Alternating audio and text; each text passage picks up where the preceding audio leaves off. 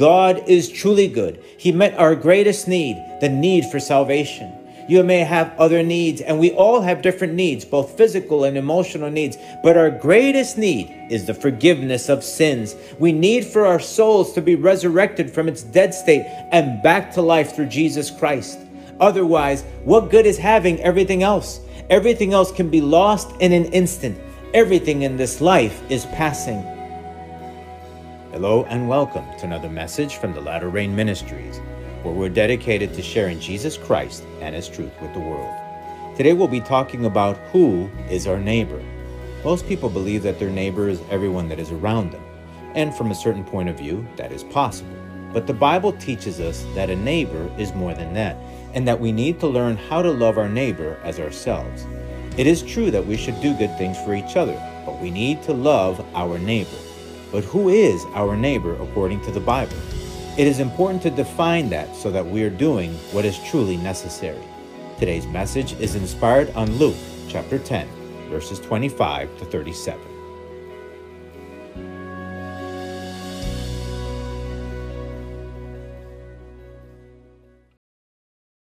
Let us have a word of prayer together. Heavenly Father, Holy God, blessing and honor and glory be to you. Blessed are you, O Lord, for you are worthy to be praised and exalted, O Lord, for your goodness, your mercy, for your grace, O God, for everything that you give us, O Lord. Heavenly Father, I give you thanks because you choose to love us, because you choose to care for us, Lord God, out of your own free will, not because you're obligated, Lord, but because you want to. I give you thanks for your goodness, O God. I pray, Heavenly Father, in the name of Jesus, that you please forgive my sins. Please, O Lord, have mercy on us, O God. Help us to understand through your word who is our true neighbor.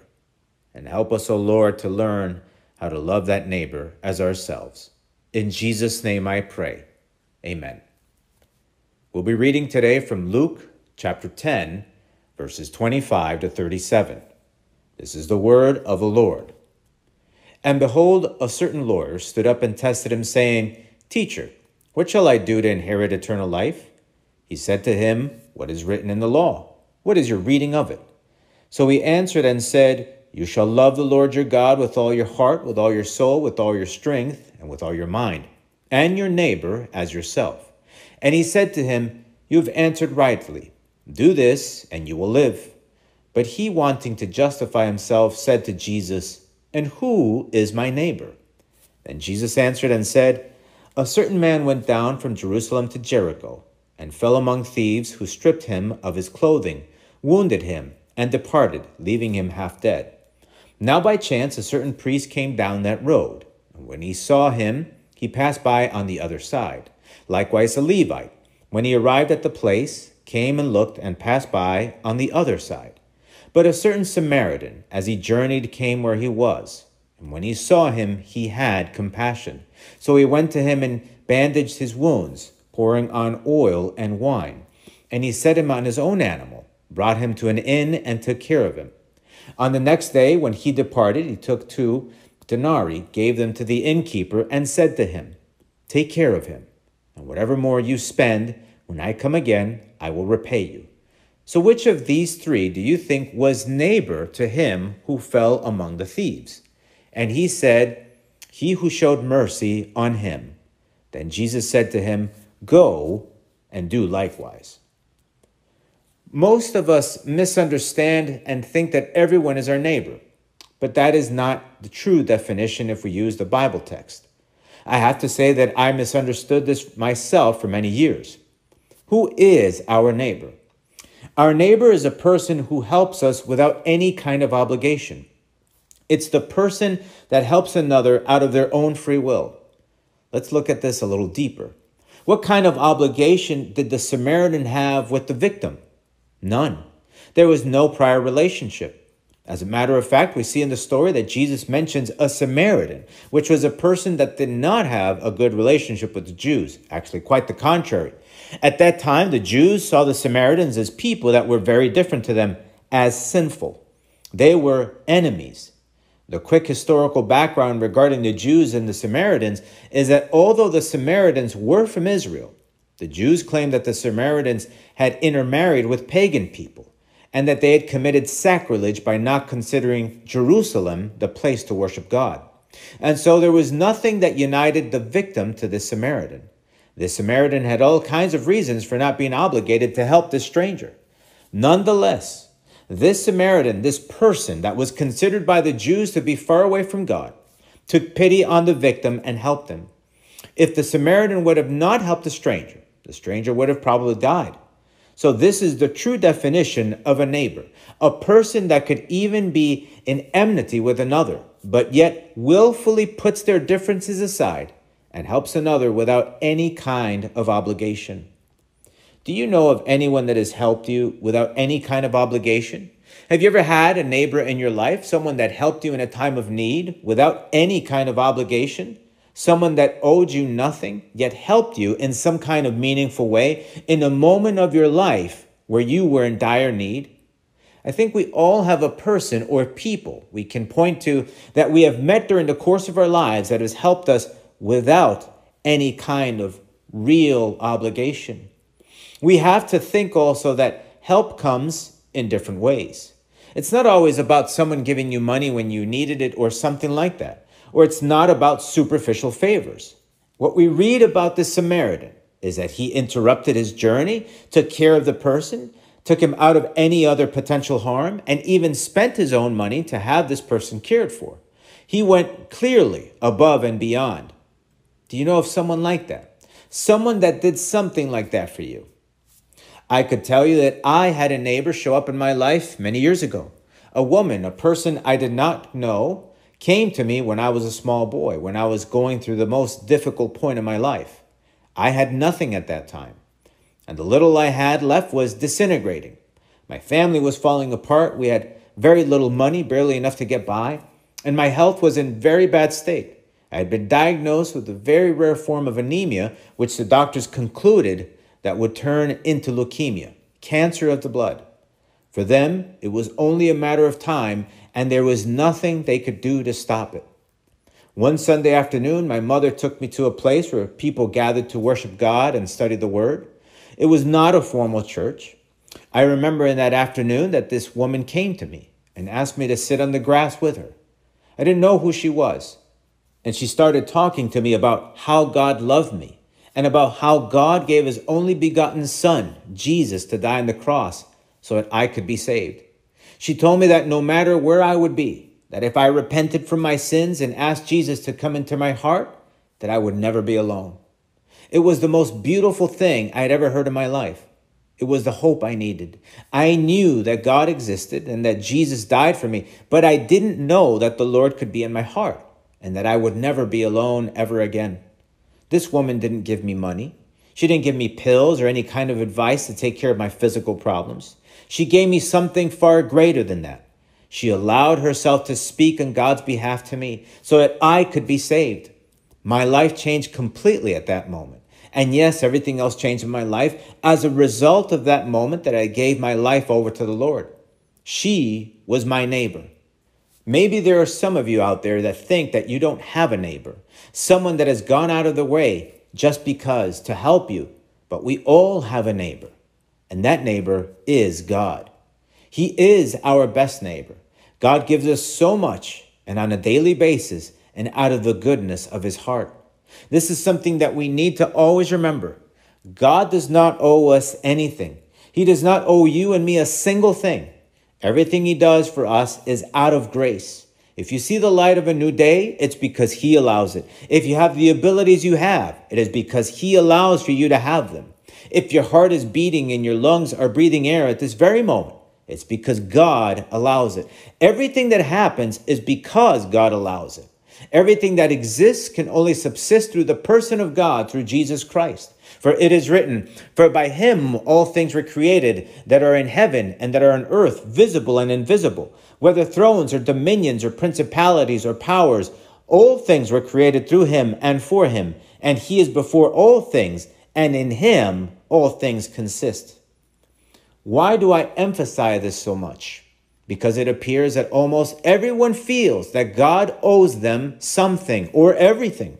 He is taken for granted, or worse, He is taken as evil because he doesn't give you what you want, when you want things, and how you want things. He is treated worse than a servant. God is not treated the way he deserves to be treated, especially by those that say that believe in him. Most people act like very spoiled children, that they want to do whatever they want to do, and that God is there to support all of their evil decisions. And if he doesn't support them, then he simply needs to be done away with, as if it were possible. Despite all of that, God saw us in our true state, in our fallen state, in our sin, robbed, destitute, and lost. That's our reality without God. That's where we are when we don't have forgiveness of sins, when we don't surrender our lives over to him. And this is something that people must understand, a certain truth, that we are not born children of God. We are his creation, but a fallen one. When we commit sin willfully, we are dead in our trespasses and form part of something else that doesn't belong to God. We are God's enemy when we are dead in our sin and rebellion. That is the truth that Satan tries to hide from everyone. In John chapter 10, it tells us this: the thief, Satan, does not come except to steal and to kill and to destroy. I, Jesus Christ, have come that they may have life and that they may have it more abundantly. I am the good shepherd. The good shepherd gives his life for the sheep. God saw us hopeless, dead in our sins, yet he decided to be the good shepherd. Without any kind of obligation, he gave his life for us so that we could have the opportunity to be saved. The devil may have tempted and lied to us, but we chose to sin against God, against others, and including ourselves through our own free will. But despite that, God chose to love us. Here is where his goodness can be seen visibly. In John chapter 3, verse 16, it says, "For God so loved the world that he gave his only begotten Son, that whoever believes in him should not perish, but have everlasting life." In Romans chapter 6, verse 23, it says, "For the wages of sin is death, but the gift of God is eternal life in Christ Jesus our Lord." God is truly good. He met our greatest need, the need for salvation. You may have other needs, and we all have different needs, both physical and emotional needs. But our greatest need is the forgiveness of sins. We need for our souls to be resurrected from its dead state and back to life through Jesus Christ. Otherwise, what good is having everything else? Everything else can be lost in an instant. Everything in this life is passing. And for what profit is to a man if he gains the whole world and is himself destroyed or lost? God loves you and me, and he does not want us destroyed or lost. For it is also written in 1 John chapter 4, "In this the love of God was manifested toward us, that God has sent his only begotten Son into the world, that we might live through him. And this is love, not that we loved God, but that he loved us and sent his Son to be the propitiation for our sins. There is no greater love than this." And again, he did it all without any kind of obligation. We were his enemies, yet he chose to love us, to truly be good beyond measure. When Jesus was asked about how to have eternal life, he answered in the following manner: "The first of all the commandments is, 'Hear, O Israel, the Lord our God, the Lord is one. And you shall love the Lord your God with all of your heart, with all your soul, with all your mind, and with all your strength. This is the first commandment. And the second like it is this: you shall love your neighbor as yourself. There is no other commandment greater than these." And who is our most excellent neighbor? God. That's why the second commandment is like the first, because the Holy Trinity, God the Father, God the Son, and God the Holy Spirit work jointly so that we could be saved forever from all of our sins, our transgressions, our rebellions, and our trespasses, from all of it. When we learn to love God with everything we are, then we are starting to be fair with our neighbor. We are starting to love our neighbor as ourselves.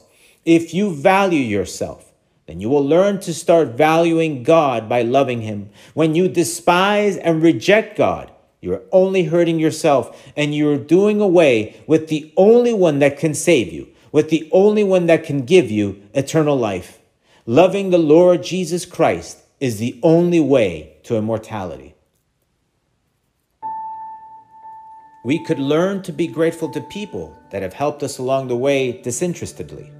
And We should do that. It's very important not to be ungrateful people.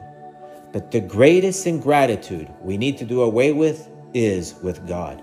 If we are honest, we have all been very ungrateful with Him. Many jump at the opportunity to not only be ungrateful with the Lord, but to even judge Him and to see Him as evil or with evil intentions. We see God's instruction for eternal life as a thing that only prevents us from doing what we want to do, except for what it truly is, His counsel that is only for our own good. God has nothing but good intentions towards all mankind. Otherwise, why would He have gone through such great lengths to give us such great salvation? Why would He have paid for our sins on the cross? This is something that we all need to understand and work to get as clear as possible in our hearts and in our minds, that such a great being as God, the Almighty God of the universe, thought about our eternal well-being. King David said this, "When I consider your heavens, the work of your fingers, the moon and the stars which you have ordained, what is man that you are mindful of him, and the son of man that you visit him?" Just think about all the things the Lord has made and all of the things His person is involved with.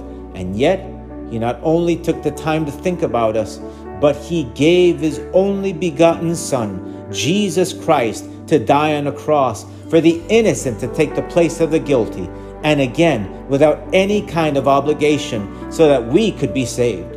He died to give us hope, the opportunity to have eternal life. And yet many people don't consider what He has done. They consider this wonderful salvation as something that just happened, and that on top of that, that God owes them even more, that God is there to serve them, to be at their beck and call. And shame on God for not letting me do whatever I want, and to be blessed for the evil I choose to do. That's the mentality nowadays. That's why many people try to do away with God, with His word, because they want for God to say that evil is okay, that their sin, the very thing that destroys man and everything around man, is fine and should be even applauded. They want for God to bless their sinful pride. But how can a holy God bless and sanction something that causes death, things that only bring about destruction sooner or later? How can God condone the very thing, sin, that destroys all of the wonderful things He has created with so much love? It's just not possible. And it's not fair to accuse a God that has done so much for us and that only wants to save us from eternal perdition. We need to learn to be fair with God and to look to appreciate all the things He has done for us, starting again with the forgiveness of sins. But the only way that happens is when a person repents and converts from all of their sins. Forgiveness can only happen when you turn away from the sins that destroy you. 1 John chapter 1 verse 9 says, "If we confess our sins, He is faithful and just to forgive us our sins and to cleanse us from all unrighteousness." This is where eternal life can start for you, when you look to the Lord and let go of your sins, the very things that keep you from having immortality. Turn to the Lord for forgiveness and accept Jesus Christ today as the Lord of your life. That's the way you can start to be grateful to Him, and at the same time, do for yourself the greatest good a person can ever do for themselves. Learning to love the Lord is the fairest and best thing we could ever do. Let us pray. Lord, Heavenly Father, blessed are you, O Lord God. Thank you, O Lord, because you truly are good. Because, Heavenly Father, you saw us in our fallen state. You saw us, O Lord, in all of the wrong and sin that we have. And Lord God, you took pity. You had mercy on all of mankind. And Lord God, you loved us so much that you sacrificed the greatest thing you ever have. You gave up the greatest love that you have, Jesus Christ, so that He could die on the cross so that we could be saved. Heavenly Father, it is so hard to understand why such a great being like yourself would go through such extreme measure to save people like us. Heavenly Father, I can only say thank you. Heavenly Father, in the name of Jesus, I pray, Heavenly Father, that you may please always remember us in your mercy and in your grace. Heavenly Father, we are nothing without you. We give you thanks and we praise you. Help us, O Lord, to value everything that you do, starting with Jesus Christ. In Jesus' name I pray. Amen. Please join us again next time as we look into God's Word together. And if you have any questions or just need some prayer, please email us through our website. If you want to listen to other messages, you can go to our website or look for our podcast in the Apple iTunes Store under The Latter Rain Ministries to subscribe. The Latter Rain Ministries is a self-supporting Christian ministry dedicated to sharing Jesus Christ and His truth with the world. The Lord is near. May God bless you.